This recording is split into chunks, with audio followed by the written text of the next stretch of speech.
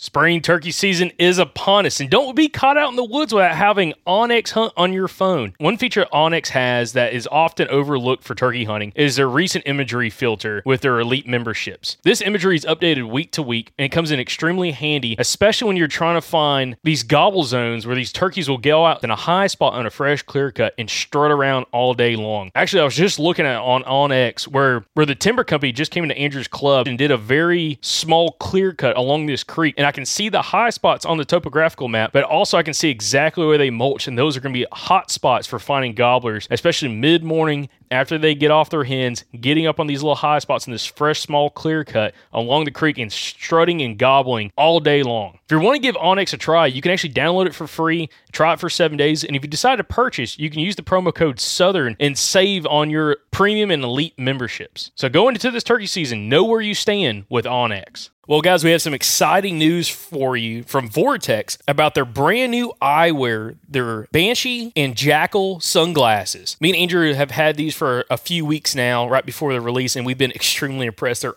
awesome glasses, guys. And listen, if you're needing some new sunglasses, not only do they have the VIP warranty, but they're tough as crap, guys.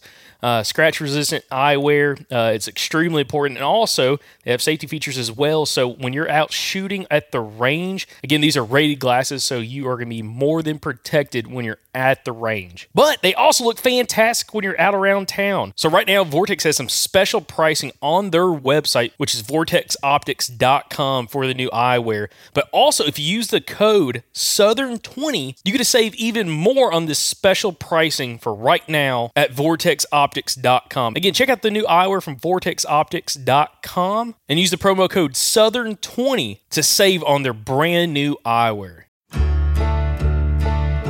Hey everybody, this is Kyle Veet, host of the Ozark Podcast. If you like the Southern Outdoorsman Podcast, we have a show for you. We sit down with local outdoorsmen of Arkansas, Missouri, and Oklahoma to talk all things hunting, fishing, conservation, history, and culture in the Ozark Mountains region. Just like the outdoorsmen who live here, we follow the seasons and interview regional experts to discuss the pursuits of hunting turkeys, bears, and whitetail, as well as the science behind their conservation. Join me and my co-host Kyle Plunkett every Wednesday, and make sure you subscribe so you don't miss an episode.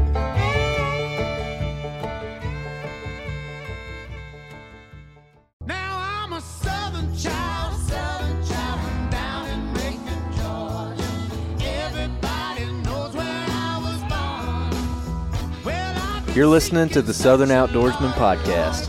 Make sure you like and subscribe to the podcast. You can check us out on Facebook, Instagram, and YouTube. And if you'd like to support the show, you can go to patreon.com/The Southern Outdoorsman. Now let's get to the episode. Welcome, everybody, to another episode of the Southern Outdoorsman Podcast. We are sitting down with the Turkeys for Tomorrow crew. We got Mr. Jim Ronquist here from Rich and Tone Duck Calls. How you doing, man? I'm good, buddy. Thanks for having me. Hey, glad to have you here. And we got Chase Grubbs. You're the Director of Marketing, correct, for Turkeys for Tomorrow? Yes, sir. I've been involved for about a year now. Awesome. Okay, so we're going to jump into this. I want to get some background on you fellas, and then I want to get some background on Turkeys for Tomorrow, and we're going to kind of figure out what you guys are doing.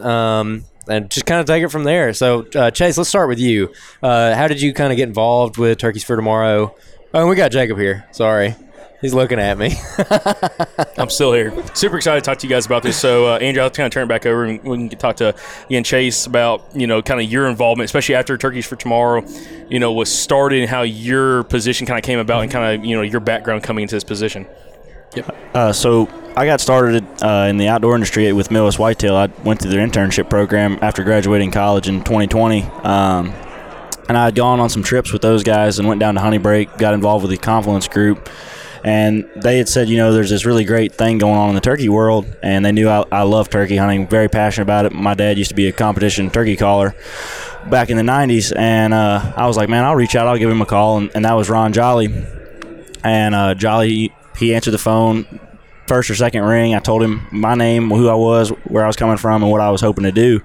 And I graduated with a management and marketing degree from Virginia Tech. And Jolly's like, man, that's awesome, but we don't have any way to, pay anyone or really a direction on where we're trying to go for the next 5 years. The idea pretty much just started. it was a good phone call. I kind of got a lot of information about what they wanted, and I was like, okay, we'll table this conversation. And he said, yeah, hopefully we can get back to you in a year. Well, it was about a month later, he called me back, and he's like, man, the traction for this thing is taking off. We're going to need somebody, and we're going to need somebody quick. And he's like, we're having something in June. This is mid-April. He's like, can you come down here in June and meet everybody and kind of get involved? And we'll figure something out. He's like, we know we need somebody, and it's getting way bigger than we anticipated. And that was when I went down there and, of course, met all the board members, Jim Ronquist, who we've got on here. And since then, it's been full throttle, full steam ahead. My phone has gone crazy. It's taken off. The social media, just last week, we got 1,200 followers on Instagram and 800 on Facebook in a week, which that's, pretty fast for Daggum. Yeah. That ain't no joke. No, it's taken off, and the donations have been rolling in. Everybody that's donated so far, we appreciate it so much. Our store, we've got a couple items on our store, and that thing's doing well. And we just announced a hunt raffle with Dave Owens, Tyler Jordan, Philip Culpepper, and Preston Pittman. And, man, that thing had raised $3,000 in the first hour, which it was like we sent the button on that to go, and it went. So that's awesome, man. So, Jim, let's get into your background. Yeah, buddy. How you got into Turkeys for, and really, I guess the genesis of Turkeys for Tomorrow. Oh, there's a good one right there, Genesis. These guys know big words. So, that's the most syllables I've said today. You done well. Well, it kind of all started, he mentioned Jolly, and all started, we had a get-together year before last of a bunch of guys that we all used to hunt together, and some of us were Primos pro staffers and turkey video stuff, and Jolly was a great friend of mine and actually a kind of a mentor that kind of pushed me to be in the industry a little bit. That being said, we had to get together at White Oak Plantation in Tuskegee and just get together, drink beer, cook fish, tell hunting stories. First part of June, so everybody's done turkey hunting. But one of the things that Jolly wanted to do, and we had a lot of cool people in the room with us: Jim Spencer, Jill Spencer, or Jill Easton, as she's known by, Tess Jolly, David Carden, Coates Head. We had a bunch of pretty well-traveled turkey hunters in the room, and wanted to kind of talk about what's going on. Every place we go, y'all see it probably more than we do, or as much as anybody, being from Alabama, a decline in our turkey populations in a lot of the country, in the Southeast and Midwest. And why? So everybody went to asking different questions. So that kind of led to, we're asking these questions, and to get the right answer, you got to ask the right questions, and that's who a lot of TFT is. So that kind of spawned into a lot of phone calls and conversation about, well, let's just start a Instagram or Facebook page and just kind of be pro turkey and whatnot. And then that kind of said, well, heck, let's start an organization. Let's incorporate this deal. And that turned into, well, we got incorporated, and then we found out what we had to do to become a 501c3 organization, and we just kept working on it, and it kind of flatten out and pick up, and we knew at some point in time most of us all have another job, and we was going to need some help in somebody, and along comes Chase. So he has been a great help for where this organization currently is and where it's going. But that being said, him and Jolly do a lot of the heavy lifting. I work full-time in the outdoor industry, so I can help some a little bit, but by and large, Jolly and Chase are doing all the heavy lifting right now. Mm-hmm. So you mentioned working full-time in the outdoor industry. Will you talk about what you do a little bit? Yeah, man, it's kind of funny. I'm a passionate turkey hunter and a passionate duck hunter also. So I work in the waterfowl world. I work for a company called Rich and Tone Duck Calls, RNT Calls, from Stuttgart, Arkansas. Been a past world champion duck caller. Used to blow in turkey calling contest years ago. We produce a TV show that airs on the Sportsman Channel called RNTV. We just finished videoing for our 17th season of RNTV. Oh, wow. So that keeps us going. And then, of course, I love turkey hunt too. So it's a good combination. I like to say duck hunt is my vocation. Turkeys are my avocation, so I like them both equally well. But that's kind of my background. I've spent the last 20-some years run a guide business, and then transferring over into working for a call company and designing calls and producing a TV show. But it's turkeys and ducks. Jim, can you talk a little bit more about the timeline of when Turkeys for Tomorrow was first thought about to where we are today? How long of that progress has it been since the first kind of discussions of Turkeys for Tomorrow? Yeah, so that would be, we had that first get together at White Oak, I want to say June of 2019. And then we had another get because we talked about the COVID deal. Yeah, it was June of 2020.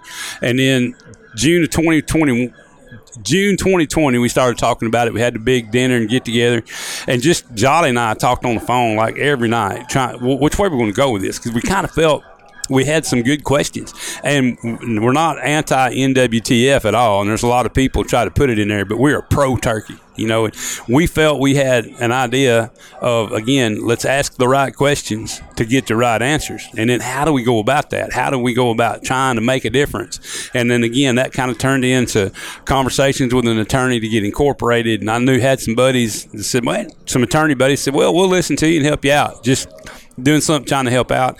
And then that turned into becoming a 501c3. So that started June of 2020. By March of 2021, we were incorporated, 501c3 certified, registered. I don't know what you call that. And we were off and running. And we had some folks helped us out with a little money here and there. We didn't really have much of nothing. But we would get some donations along through early 2021. June of 21, we had our annual get-together back at White Oak. We all got to meet Chase and talk about how we could incorporate him, and he's helped drive it since then. And I guess the amount of growth in the past 6 months has been huge. It's been huge. Yeah, and really the past 4 or 5 weeks have really been the biggest. Just from the financial side of things, we went from need money to pay for the next year of the Alabama studies that we're doing to now we're looking at another study in another state. So yes. And that's something we should get into, the studies we're doing. Kind of one of the fears was in trying to get money and donations, one of the questions I heard a lot, well, that sounds great, guys, but what are you doing?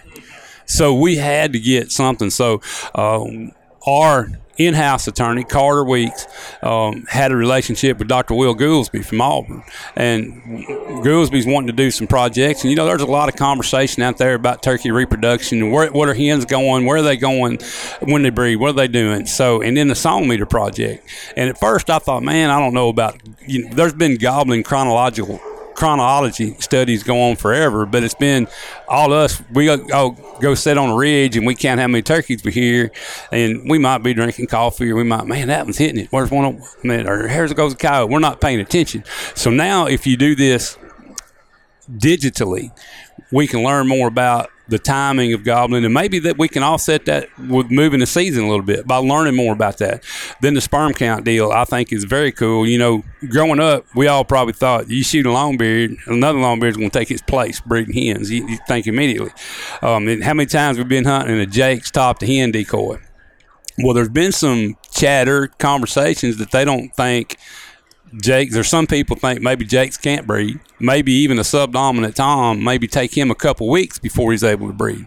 We don't know that. So a part of the other study Goolsby's doing is they're going to take a bunch of turkeys and test them and see where they're at. So that's cool. And then the other one is putting GPS on. I thought, was it 50 hens? 50 hens. Yeah, we're putting GPS. And we just did we caught the first hen this past Monday. And she's got blood work, leg tag, and transmitter backpack on her. So that's already started. That's cool. And we're going to learn a lot from that, because now, we're going to see what these hens are doing during the breeding season, where they go to nest, and where they're going with the poults. And that will give us an idea maybe to why we're not seeing recruitment in wild turkeys like we've seen in the 80s, early 90s. Yeah. Real quick, I want to get more into TFT. I just want to start saying TFT. I like it. Sounds good. TFT. But for Turkeys for Tomorrow, TFT, what is y'all's overall goal as an organization? Yeah, that's a good one. We're still learning that, but our main goal is to be advocates for the wild turkey. Yeah, that study, the sperm count study, a friend of mine actually just signed up for that. Really? For as being like a leader. I can't remember what they called it, but he's supposed to collect like 20 to 40 carcasses for Dr. Goolsby. Yeah, so they're going to measure the testes and everything like that. That sounds pretty interesting. And the thing with the Song Meter that he didn't necessarily touch on was the Song Meter stuff. A lot of the states like Arkansas, Missouri, they're moving the seasons back. Even Alabama moved the seasons back. Yep.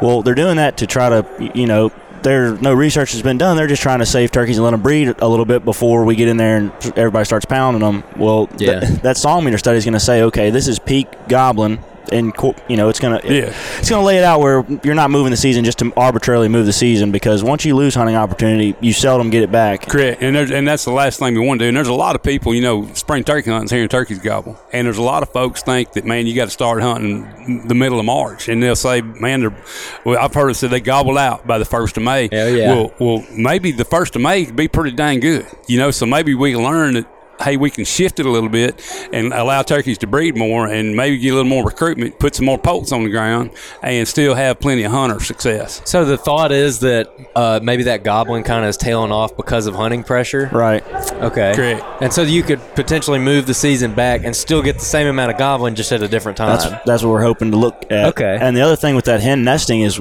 those hens, when they're radio collared, radio backpacked, when they get on a nest, we're going to be able to see habitat-wise, are they just nesting in wide open burn? Are they? That's going to be huge. For habitat guys that are making habitat videos, habitat improvement for state agencies. Hey, this is where they would typically like to be at, what they're nesting in. So our mission statement is we promote America's hunting traditions through conservation, educating, through the timeless collaboration of hunters and wildlife professionals to ensure that we all have turkeys for tomorrow. And we took a lot of time and thought into that. And the biggest thing is we want to do everything to benefit the wild turkey, because if you don't have turkeys, you don't have turkey hunters. So when we're looking at stuff, we're doing it for the turkey. Everything is for the turkey, and that's where we kind of dove into. So you asked, where are we going? What are we doing? What is our mission statement? He just hit it. It's about turkeys, advocating for America's wild turkey and turkey hunters. I'm gonna guess we're going to wind up being more like a Delta waterfowl. I don't know if you're familiar with Delta and Ducks Unlimited. They work together very good. They both do a lot of research, but Delta leans a little more to the research side. I'm going to guess what's going to kind of be us, as we're kind of starting to paint our picture a little bit, working with Goolsby in different research projects. And so it's back to the idea of asking the right questions to get the right answers, and I think that's who TFT is going to be. Like Chase just said, a lot of habitat out there, a lot of habitat managers. Let's figure out what the turkey needs and how can we apply that to turkey management. So if I understand that correctly, so you've got one organization, so maybe NWTF in this case, they've got millions. And millions of dollars. Look at how good the NWTF does for hunter recruitment, women in the outdoors, different habitat initiatives. They do a great job of what they do. Hunter education. Look at this event. This event is for turkeys. The NWTF puts it on every year. This is a great event. It gets everybody in front. It's awesome. It's fantastic, and we're not trying to go there. But we want to go learn. We want to go see what's making them tick. Why are we losing turkeys? Why aren't turkeys growing? Is it just been the past 4 or 5 years of really bad spring weather in May, about the prime time to hatch? Is that really it? Will a couple hatches fix everything or not? Or do we need to do something else? Is it seed treatment on seed corn? Is it fire ants? What is it? Is it hogs? Yeah, there's so many different factors that I'm sure through some of the research projects, that's kind of the goal. And that's one thing that's really interesting. Again, I'm coming into this conversation truly here to learn more about you guys, because previously I think I told both of y'all before coming in, I really haven't done a ton of research on you guys and what's been happening. So I'm glad we're able to have this conversation, because I'm learning, just like the listeners are learning right now too, about kind of the goals, but also the format of how y'all are going to go about doing some of these different research projects and focusing solely on that, or majority of the time on that, which is interesting because just recently we've gotten more involved, like Dr. Chamberlain, some of these other guys that have been doing these studies, and it's so fascinating what's already been done, but also what else is out there that can still be learned upon, because it's just scratching the surface right now. There's so much to be done with, especially wild turkeys, which brings over Jim, I thought about this. With you coming in from Arkansas is an interesting case study right now you could look at with the it just seems, from people I've talked to and what you're seeing on social media, in the media, of huge population loss is what it seems like over the last, especially 10 years, 15 years. And this was been having seasoning, shortened. And, some guys I know that have some pretty good private land haven't had too big of an issue. They're still in killing birds. It's not that big. But then you go to just a couple, like a county across, and it's like they're struggling to find a bird to hunt the whole season. And it's crazy what's happening in Arkansas. And there's so many different factors that could be happening there. But I'm glad to kind of see someone coming in from the state of Arkansas like yourself, who's kind of got that, local knowledge of potentially what's happening there, which brings up, where are y'all focusing the most research and your sole focus at this point, so early on in TFT? TFT. Yeah. Well, that's really kind of funding related. So right now our first project is, again, like we said, through Dr. Will Goolsby at Auburn, so it's an Alabama study. It's co-opted with the Alabama Wildlife Federation. NWTF's involved in it, so we're all going that direction. However, for us, as we grow, we want to go everywhere. So we want to do a project in Arkansas, Mississippi, Missouri, wherever. It's not just we started off thinking we're just going to be the Southeast, but I talked to a guy yesterday, said, man, I'm in Pennsylvania. I want to be involved. So our reach is going to get everywhere. We just got to grow big enough and have the funding to be everywhere. And that's in our bylaws. So anybody that raises $25,000, whatever state that is, they can actually check a box. That research money will stay in their state if they so choose. So choose. Yeah. So if not, we want to be able to use it as needed.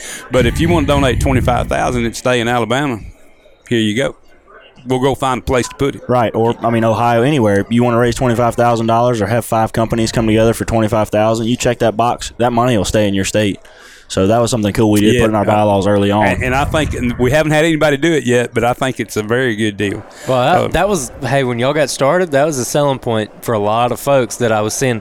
A lot of people were extremely excited about that, where they're like, okay, you can do these big donations. We can come together, do a fundraiser. It's like I don't have $25,000 laying around that I can give people, but you can do fundraisers. You can bring companies together, and you can bring that together and put it where you want it to go. So if you're from Georgia or wherever, you can make that stay in your state. And a lot of people are really excited about that when I first saw y'all kind of come on the scene. And our 5-year plan, talking with Jolly and some of the other guys that are on the board, we want to take up the whole Southeast. We want to be in Georgia, Alabama, Mississippi, Arkansas, Missouri.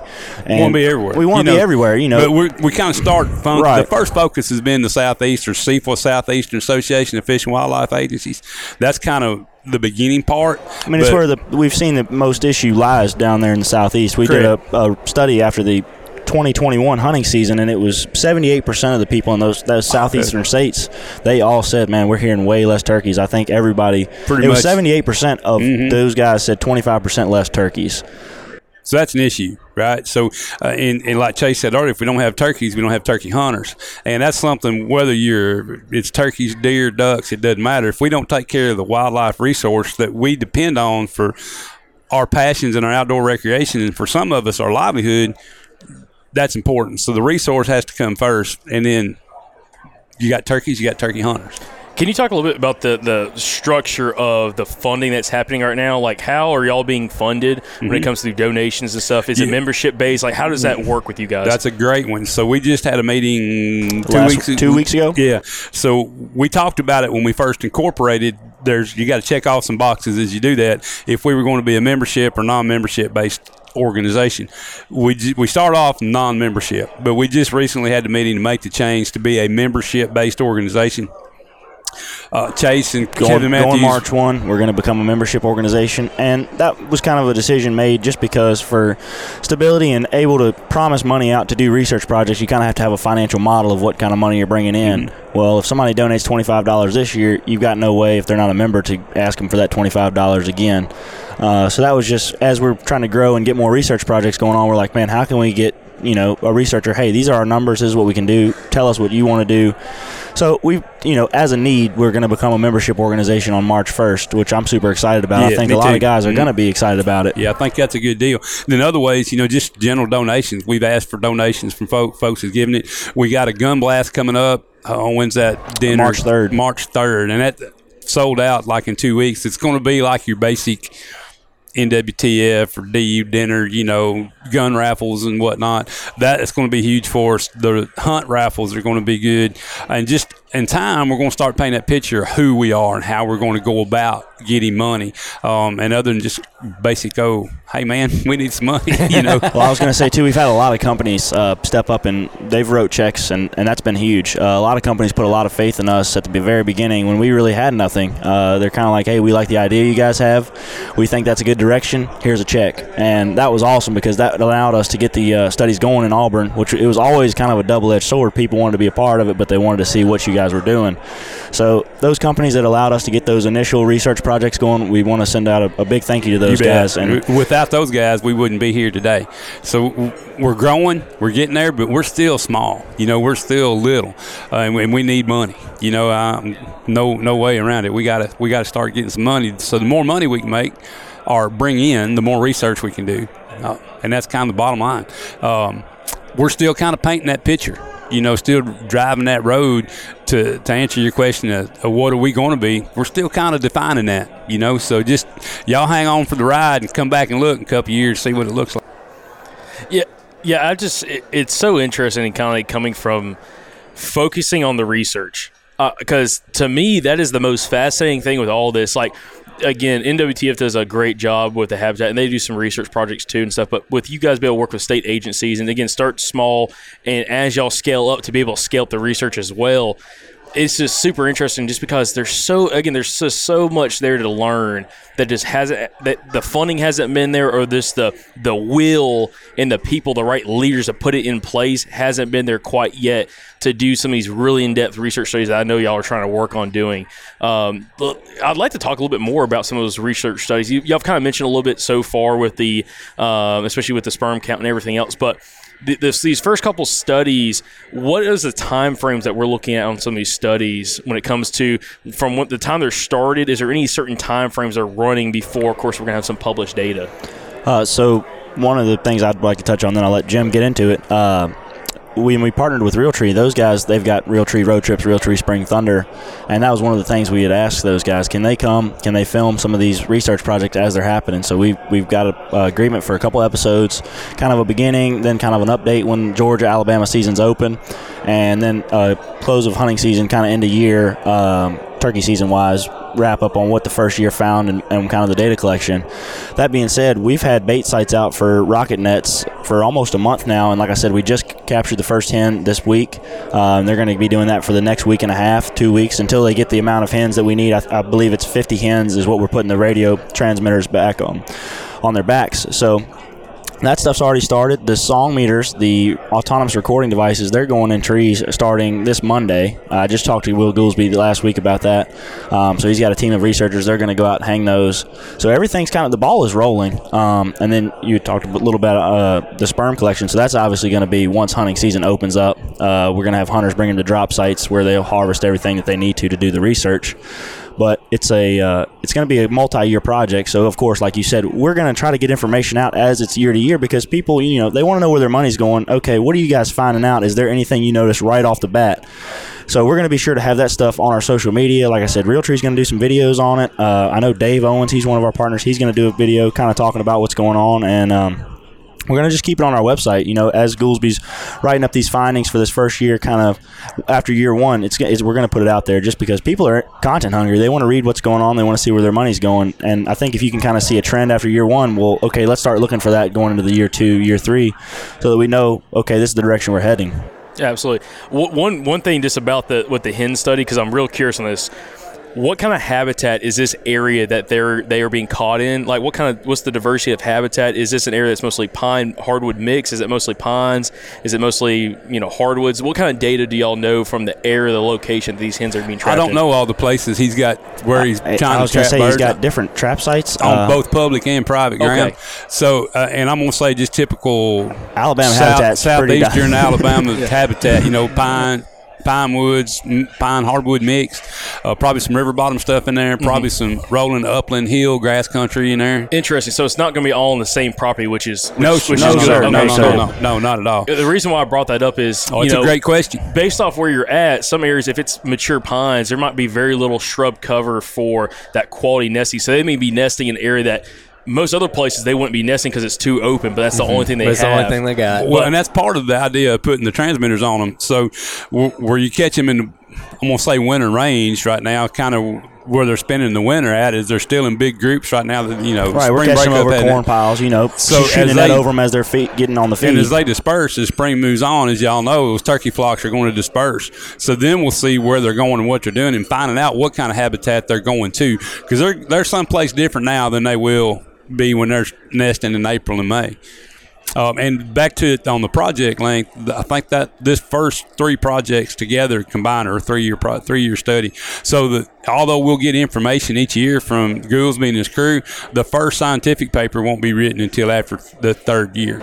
And once everything's in and done. One thing to touch back on area, so the Goblin chronology study, that's statewide. That's going to be on property statewide. Yeah, and again, both public and private. So we're going to get we're painting a pretty broad picture of what's going on in Alabama after these 3 years. I mean, we're going to have a pretty good scope. Okay, this is nesting, this is gobbling, this is, what's going on. And we can do that in other states, but I think Alabama will be diverse enough. It'll tell us a lot for a It'll lot apply of the to that country. southeast corner, we feel like. You bet.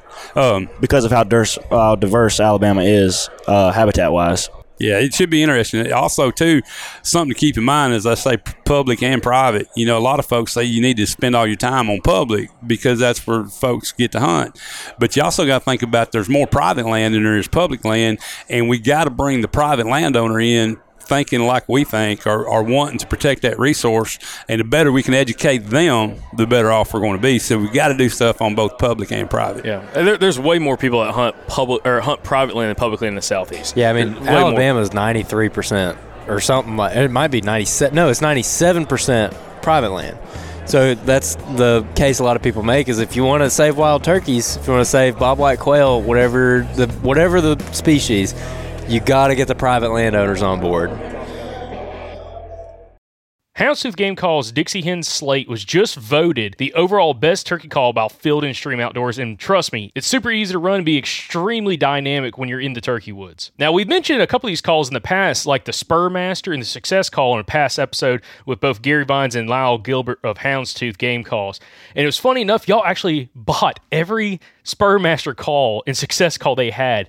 Now, pay attention to their website. They're going to have some more come up in stock in the next few days. So when they come available, make sure you get one if you did not purchase one before they sold out last time. Both the Spurmaster and the Success Call are fantastic for hunting high-pressure turkeys, whether you're on a hunting club where you have a lot of other members hunting those same turkeys, or if you're on public land. Again, both of those calls will make you sound a little bit different from everybody else and be a lot more subtle in your calling technique and be able to really help close those distance with those gobblers. So if you want to give Houndstooth Game Calls a try, go to houndstoothgamecalls.com, use the promo code SOP24. Again, promo code SOP24 for 15% off houndstoothgamecalls.com.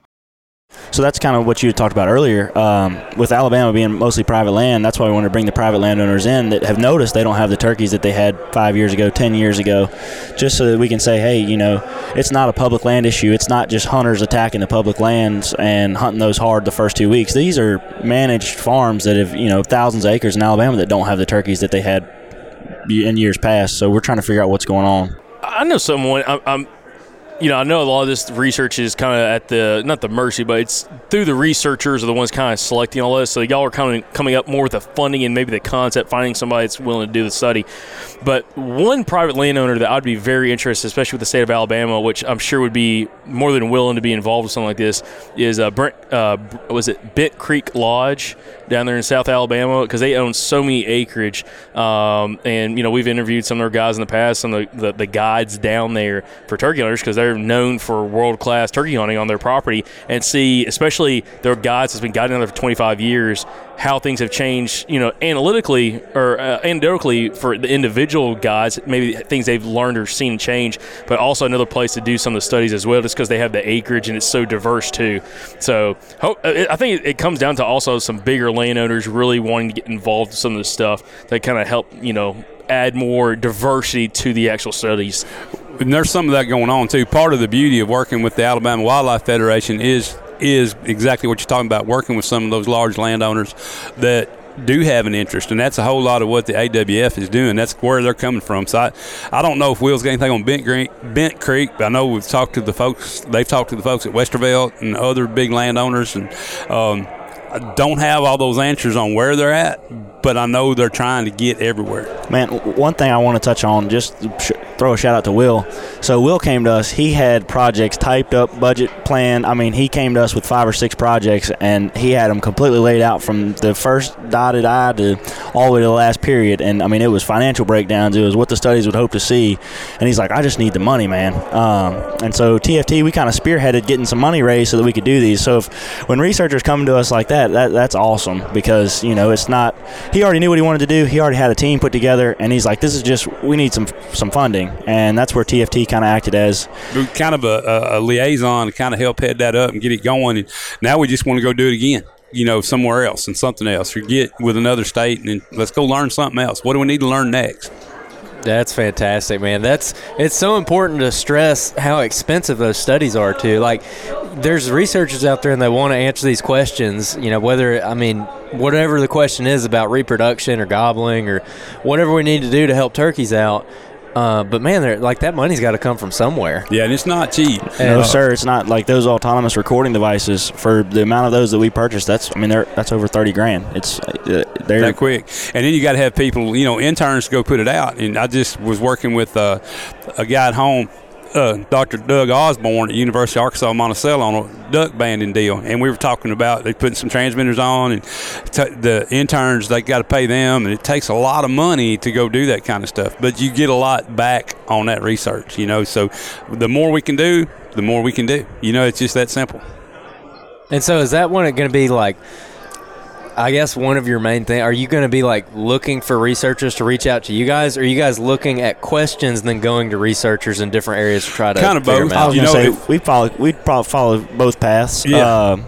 If researchers came to us and they had something drawn up similar to how Goolsby did, where we could just put our stamp on it and say we're going to push it and get money raised, that's awesome. Or we're in the process of asking questions. We may go to, here's what we'd like to find out. Can you help us learn this? Or what do we need to do to figure this out? And then go to a school, go to a state agency, a college, anybody's school of forestry, where all these great wildlife schools are, go to them. That's a great starting point, and then or go to a state agency and then try to look for cooperative money, Pittman Robertson money, wherever it may be. Look for people that can help leverage what we got. We want to be able to take 50 cents and turn it into $5. Not that you're always able to do that, but you're always going to be looking for ways to do that. Okay. Yeah, that makes perfect sense.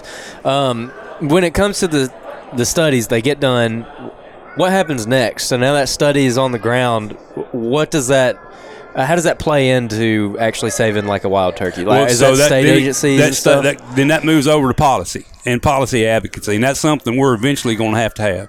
So we're going to need somebody to help advocate for policy. And once the research paper is written and you got the scientific paper and you've come up with these conclusions, then you got to go through your state agencies, and maybe the policy is that we need to adjust turkey season. Instead of Alabama turkey season opening on March 20th, maybe it needs to be April 1st. Just using that as an example.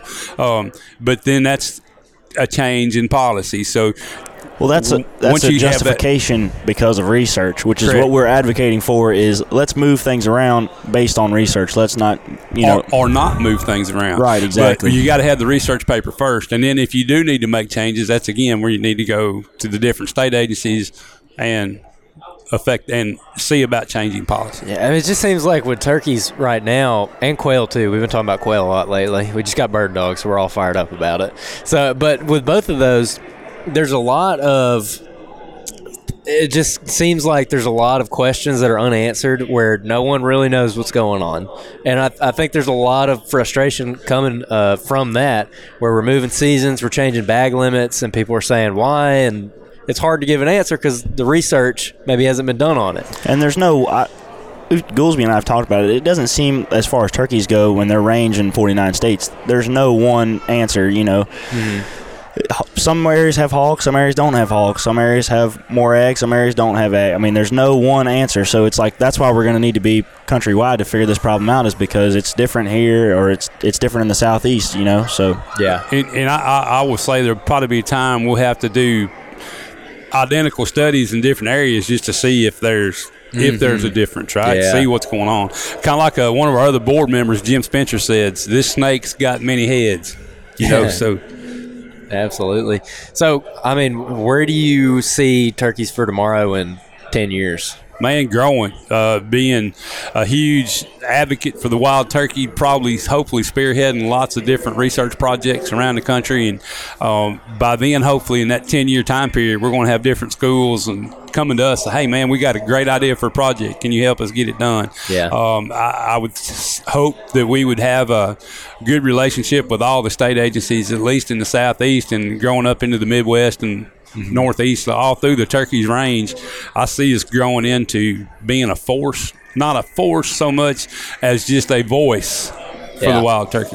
Yeah, it's exciting, and that again just kind of underscores that these things take time. You're talking about the Alabama studies. It's going to be 3 years to get the studies done and get them analyzed, and then after that, you got to go do the policy thing. So you're looking at changes or not changes, depending on whatever we need to do. We're not really going to know until 3 to 4 years from now. That's right. 5 years from now, maybe. So you got to play a hunch a little bit. Of course, that's not up to us. That goes back to the different state agencies. But they're all kind of making some changes just to kind of see, try to get a head start on it. Mm-hmm. Yeah. So a couple things. I'm getting more excited about this now. I think about it. Again, Chase saw me do the little thing early. I saw the light bulb come on. That's like a Jacob Myers signature right there. It's that personality, man, just coming out. No, in the excitement. Yeah, you're animated. Absolutely. I like it. I like talking to him because of that. So a couple things. I now, after learning a little bit more about wildlife federations, the different state wildlife federations, and how they work with lobbyists to help mold different potential legislation around all kinds of different things that could happen when it comes to wildlife, is like with you guys getting to the point again, working with some of these different wildlife federations, talking like the AWF, Alabama Wildlife Federation, and working with them and their team once some of these studies come out, is like, hey, is there anything that we do need to push through when it comes to getting things updated and changed that's more equally based off some of the research at hand, especially when it comes to seasons and stuff like that. Well, that's why you do the research. Absolutely. And you write the paper. So then when it's done, you try to decide what did we learn here and how do we apply it, and how does it make a difference to the wild turkey. And also one thing I think it's worth touching on.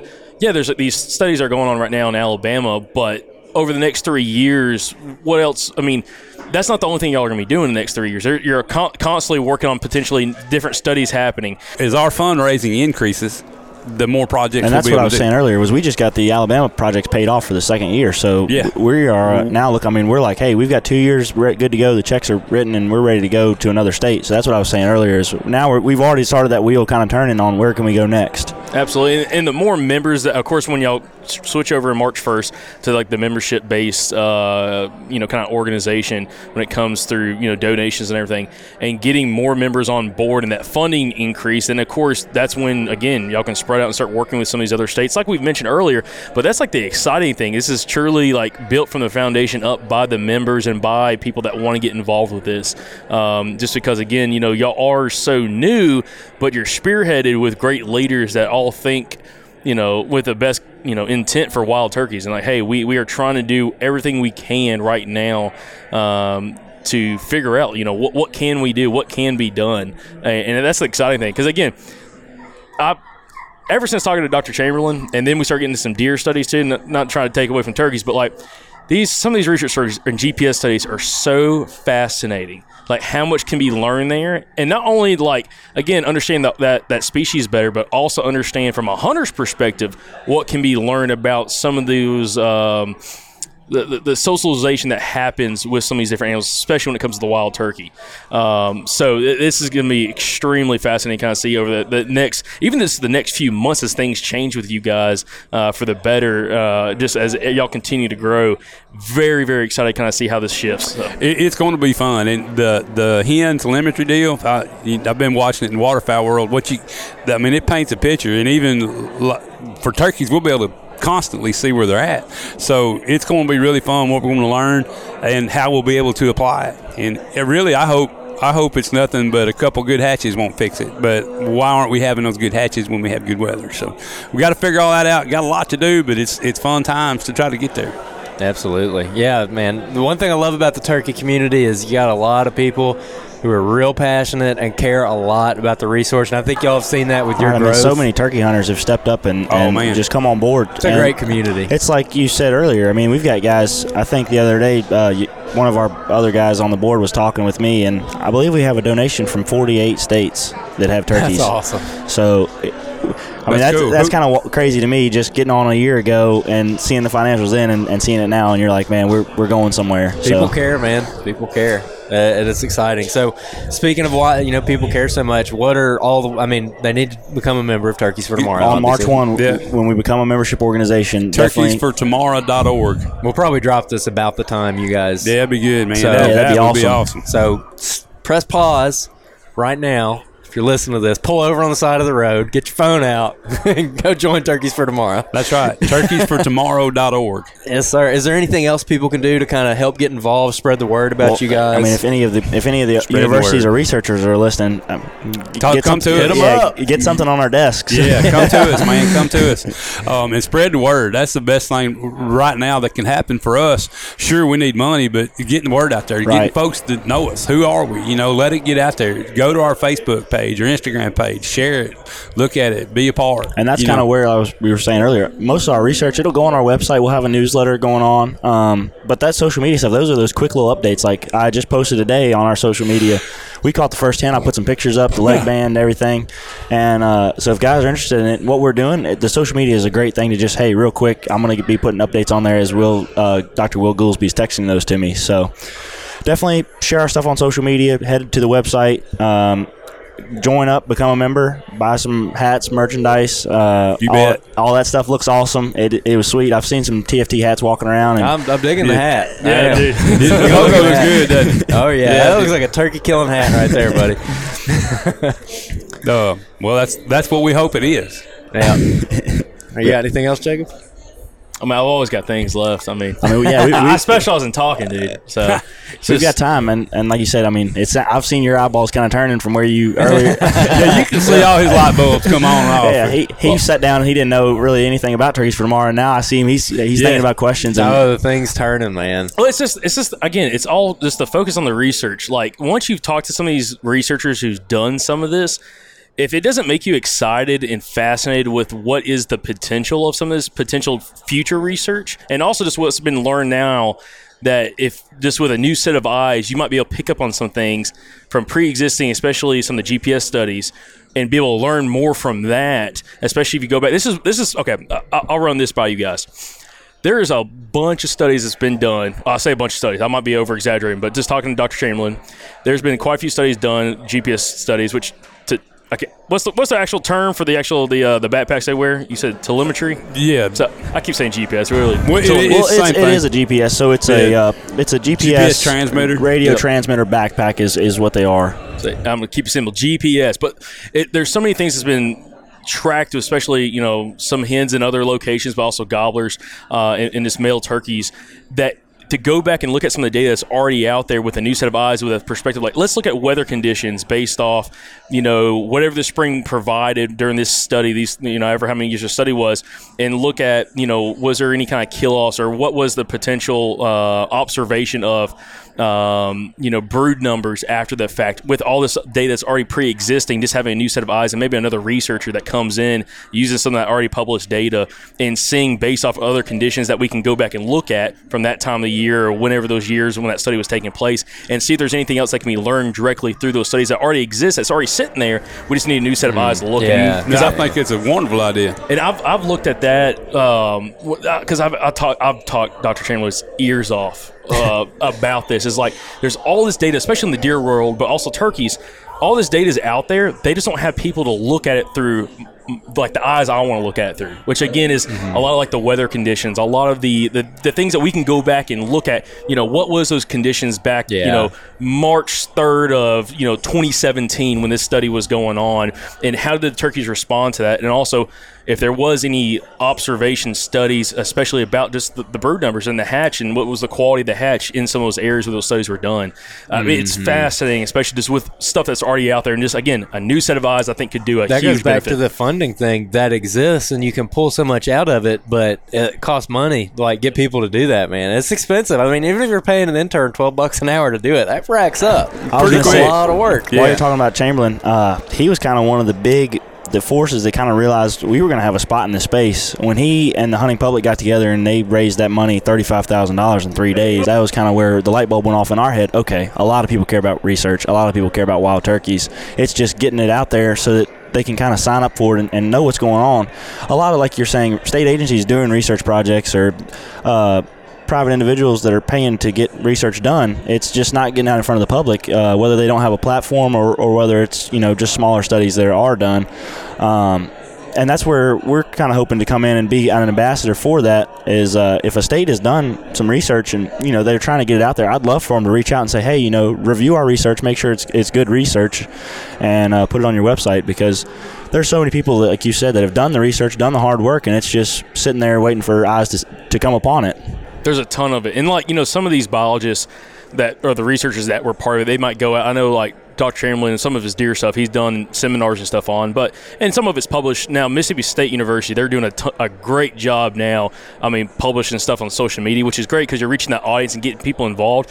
But I'm telling you, people are so fascinated with the GPS data from whether it's deer, turkeys, it doesn't matter, but especially for turkeys, they're so fascinated with it that there's a huge aspect to be able to connect more people where they can visually see what is this bird doing through its life cycle for this 3 years this study's happening. Well, look at Dr. Chamberlain's Turkey Tuesdays. That was something that he started the other year, and I remember seeing him when they first began. He was getting 200 likes, 300 likes on them, and now he's getting 2,200 likes. Like a couple of them are 3,700 and upwards. They go up into the thousands, so that's just getting shared, and people are reading it, and that's something that's awesome, and I read those every week. So it's like if we could just – the researchers that are doing the research, if they can get that information out there for the public to see, it's obviously desirable. Yeah, and it takes people like Dr. Chamberlain, too, because he's so talented at taking a very complicated study and putting it to where, I can understand it on Instagram. Mm-hmm. Making it accessible for everybody to be able to go and read that. Because, you get into some scientific jargon in these papers. If you don't want to read that. It's tough, man. Yeah, that's Dr. Goolsby, too. That's what I was saying. When he presented the studies to us that he wanted to do through Auburn, that 7-page thing that he stapled together,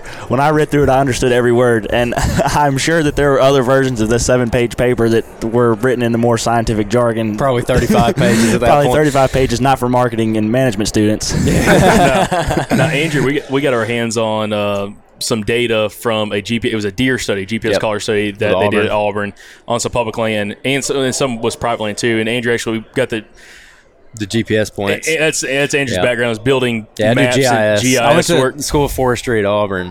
And when I was there, they were doing that study, and I was like, man, oh my gosh, I'd like to get my hands on that. I'd love to see what it looks like. Because I'm curious. But being able to build the maps out, Andrew sitting down and building out the maps with all the data points and be able to do the transitions and showing that to the audience. Yeah, click through day by day, hour by hour. That's cool. People were fun. so willing to just learn more when they could see that a progression of just in this example, it was a few different bucks and how they shifted throughout the season and shifted it throughout the rut in their home range and everything. Man, that stuff is so interesting. And it's like if we could do videos on that stuff, 15-minute videos. You look at Grant Woods.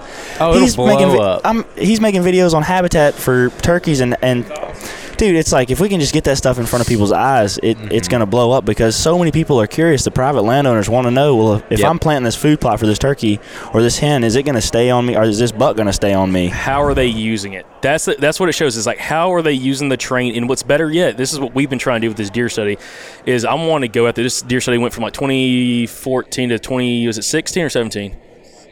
And I told Andrew I wanted to go out because we had the data points. Andrew was able to put it onto the map and everything and make it interactive.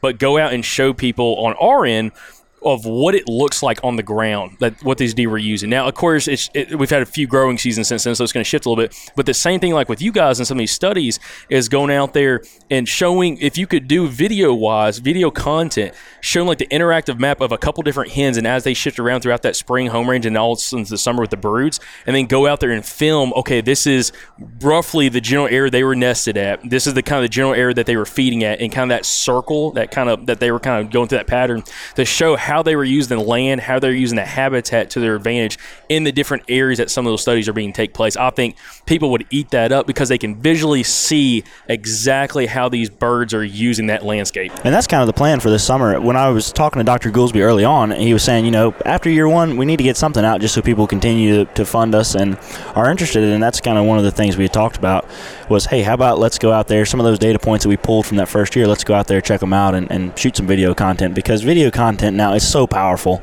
I know our page, we don't do enough of it, but it's hard because we are so small still. But the stuff that we have done video content-wise, it blows up. People are interested to hear about that stuff, which, like I said, it's crazy that the research has taken on this side of things and people are so far behind it. It's like the sperm count study we're doing. Why do we not know? It's how many years have we hunted turkeys, and it's always been assumed that you shoot the dominant boss gobbler. Well, another one's just going to step right up, and now it's like, okay, maybe we don't know. Maybe not. But we're going to find out anyway. And it's like, how many years have we? I'm sure there's been similar research done, but it's like it hasn't really been public. It's not public knowledge. Yeah, if it's out there, then yeah, they did a terrible job with PR trying to get it and let people know.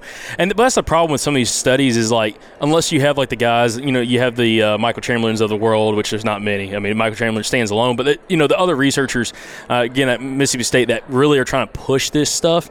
Nobody knows about it. It gets published. You might hear about for a little bit, and then it gets just filed away until someone brings it back up, like that deer study that Andrews talked about when he was at probably Auburn. Something else I think TFT will be a part of as we start to get this information. We help try to get it out there. I think there's just so much, so many people out there that are just hungry for this knowledge, and they're hungry for the visual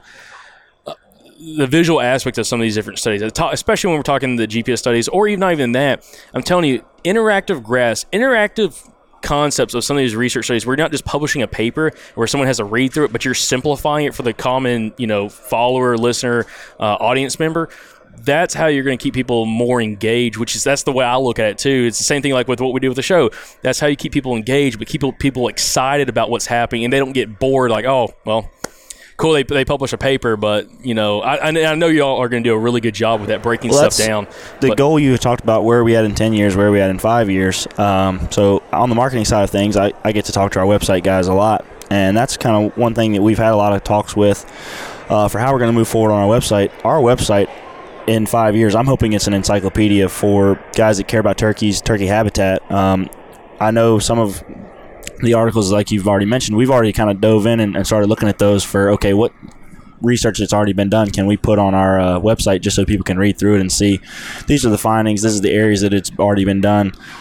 And that's, I think for us to stay relevant, we're going to have to publish information from researchers that's already been done, just so that we can build upon it, because there's no reason to spend turkey hunters hard-earned money on a project that was done in the state, maybe a bordering state, similar habitat, but just not talked about. So we've already kind of dove into that just to try to get a tab on our website that people can go in and explore it, pie charts, graphs, not just 35-page research papers with words that you have to go to Google to figure out what they mean every other sentence. That's exciting, man. The digestibility of it's huge. It's huge. I think it'll get more people involved, more people fired up, more people informed. And that's the bottom line. The more people that are informed and educated, they want to help out more. Yeah. And again, we'll hit all those points as we grow. And we'll kind of see which way we go. But I think research, education, that's kind of going to be a good direction for us to go to. We feel like that's a good niche. Yeah. We feel like we're going to belong. Absolutely. We feel like that's probably where we're going to belong in the turkey world. Not to take any fire away from you guys, but I wish someone would exclusively do it in the deer world. Like, just because there's a lot there. There's a lot there. So I don't know if y'all ever want to start another branch of what y'all are doing, but listen, call me up, dude, if y'all need somebody. Oh man, that gets me so excited. Just because, again, like you said, when it's easily digestible. If it doesn't get somebody excited about some of the studies and actually, again, seeing some of the data come in, man, you need to check yourself. Like, if you're just going out there just to kill something, just to kill it, man, you're not really caring about, like... You're in it for the wrong reason. Yeah, absolutely. And there's so many interesting aspects that can be learned that, again, we're just scratching the surface.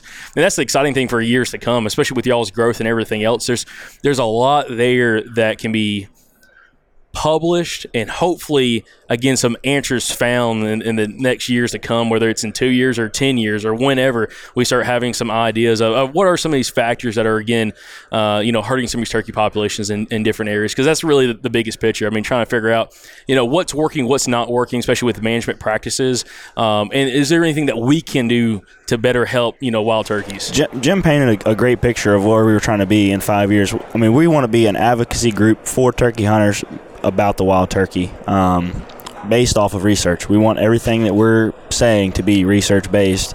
We don't want there to be a loss of opportunity unless the research says, hey, we've got to make these changes. And I know some states where they're seeing less turkeys, they're having to, almost pump the brakes and make drastic changes right now, and they don't have the funding to do research.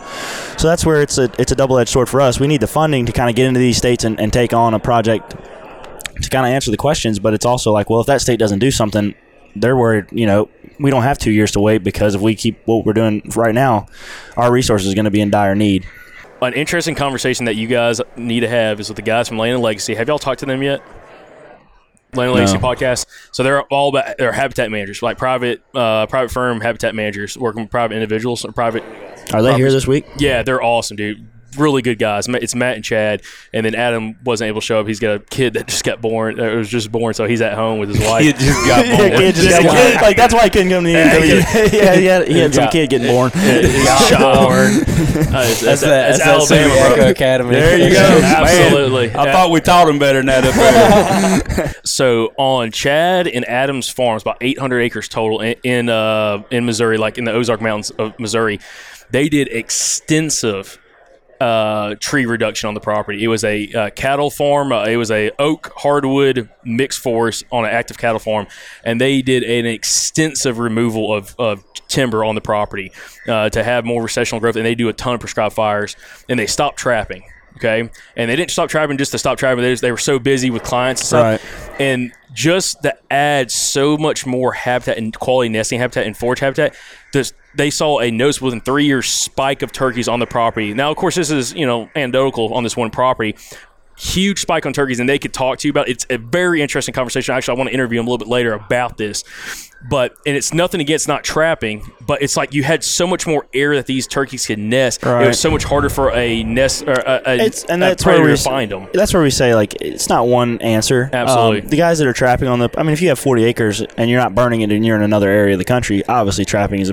It's like, dude, Trapping is never bad. Trapping is never bad, No, exactly. And never. I know Dave. He gave me a call last week, and he's saying, "Hey man, can you share that stuff about the trapping in Georgia all year round?" And I'm like, "Of course, dude. Anything that's going to benefit turkeys, we'll for sure share." But it's like, it's so many just different folds you can get into. Death by 1,000 cuts. Okay, we gotta get back to this because we talk a whole point about the whole point of this topic. But this is what gets me fired up, especially recently, especially having this bird dog. Because I didn't get a bird dog to go hunt pen-raised quail. Not interested at all. Like it's wild birds. Well, okay? I used to have we used to have John Byrne turkey dogs, and Dude, for like fall turkey hunting. yeah, fall turkey. Oh, hunting. dude. I grew up That's doing that. cool. I did that all over. The East Well, Coast. dude, you just now tell us like we do an episode on that. That'd be awesome. Man. Like John Byrne turkey dogs, man, those things.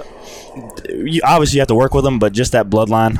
Oh my goodness, you could, dude, walking around in the woods, they're making figure eights out in front of you. You got hens and dude, some of the stuff I grew up, I'm like, man, I was spoiled. That's good stuff. That's awesome. That's awesome. But I don't even know where I was kind of going with that. But there's those guys and kind of what they've done on their property. It was just interesting. And I'm just curious, again, so many people – this is what I was trying to get at. I'm now super fired up about the habitat aspect, okay? And Habitat's important. And bringing it back in areas that it was native is bringing back more of those grasslands because it's got so many more species it can hold in these grassland areas and savanna areas versus closed canopy timber. It looks pretty to hunt some closed canopy oak hardwood forest, but it only offers so much food throughout the whole year in security cover. And opening these areas up and what can be done with some of these habitats with a rebound, and some very quickly and then some over multiple years. It depends on what you're trying to manage too. Absolutely. And too, I'm Absolutely. sure with all the quail managers you've talked to or have gotten into the quail stuff, managing for quail is like the best management practices for all wildlife. So many guys like Goolsby, Ted DeVos, he was saying, if you can set your property up to have quail on it, you will probably have good turkey numbers and you'll have good deer cover. So, quail are important, and that's why there's states that have kind of hit the panic button on the wild bobwhite quail is, we don't ever want turkeys to get to that point because they're scratching their head like, man, where did we go wrong? Yeah, where did we go wrong? I grew up, my dad was a big bird hunter. We grew up with bird dogs. That was his passion. And now they just not any. You hear a covey of birds, you just sit and listen or watch. It's pretty cool. Absolutely. And we're starting to have a rebound with them in Alabama on some public land that we hunt on where you can actually go out there and actively hunt them and hunt, not walk all day pointlessly through the woods. and hunt a huntable population. But it's still like, I hear all these stories from some of these guys that are in their 80s about what they were doing back in the 60s, growing up in like the 60s and hunting with their dad and stuff, and that's all they did. But it was totally different landscape. You didn't have this in the deep south where we're at in Alabama, all these huge pine plantations. It was a lot more mixed forest and smaller properties that had a lot more of that open cover. Old homesteads. Absolutely. Yeah. And People let things grow up. You bet. it's totally different. But just to kind of get back on this, we got sidetracked about the hogs, but talking about, I'll let you kind of what were we bringing up? Talking about the goblin. Oh, on hog properties, yeah. Right. So I was just going to say, before we got off here, I just wanted to go in and kind of give thanks to the Alabama Farmers Federation. Those guys stepped up, and they had done extensive hog removal on a couple properties in Alabama, and they knew we were going to hang song meters, and they're like, hey, hogs are important. Guys care a lot about hogs on their property and getting them removed. So they came in and they're saying, why don't you guys do gobbling chronology studies and hang some song meters on properties that have had extensive hog removal where there's a less amount of hogs than, a neighboring property, and kind of see what effect do hogs have on gobbling. Hogs rooting around all night long, turkeys constantly getting pushed around by a big hog population. So that's going to be super exciting. That's another fold into those Alabama research projects where we're going to kind of paint the whole picture of what's going on in Alabama. So I'm super excited for that stuff, and I know Dr. Goolsby is as well. Absolutely awesome. That'll be interesting stuff. Yeah, absolutely. Well, can't wait to see what comes of that. Yeah. Well, again, I mean, you guys are going to have us on. We'll have to be on this summer for sure, just so we can kind of say, okay, that's year one. Have a wrap up. That see what we find find out. Updates. We're gonna have to. There's gonna be a regular occurrence. Absolutely. Well, let me ask this one more time. Do y'all have anything else y'all want to mention? Anything else we want to plug? Of course, if anybody's interested in TFT, where would they go about finding more information, getting involved in this thing? Turkeysfortomorrow.org. Turkeysfortomorrow.org. On social media, Twitter, the whole 9 yards? Turkeys for Tomorrow on all the social media. On Twitter, I believe it's 4 Turkeys. Okay. It is. Yep. So check us out. Definitely, if you're able and willing, join up, become a member. We also are going to have a donate tab just on our website. So, no amount's too little and no amount's too large. Excellent.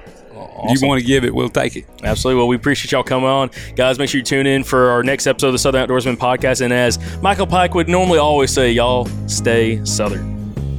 Thanks for listening to another episode of the Southern Outdoorsman Podcast. Make sure you subscribe so you don't miss any future episodes coming out, and help us grow the community by sharing this podcast with a friend.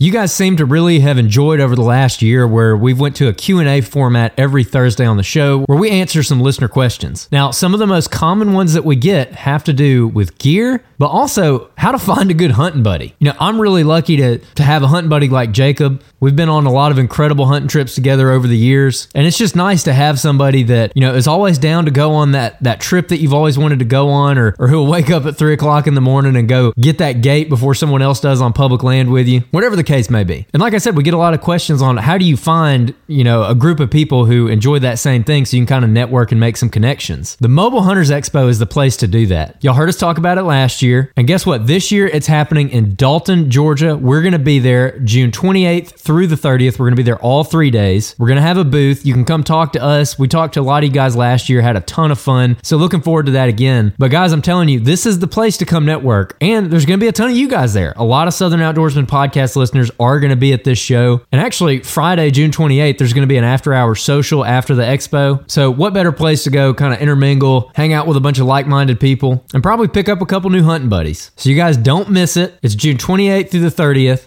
I'm telling you, if you listen to this podcast, this is an event you need to be at. Now, we'll see you guys at the Mobile Hunters Expo June 28th through the 30th in Dalton, Georgia.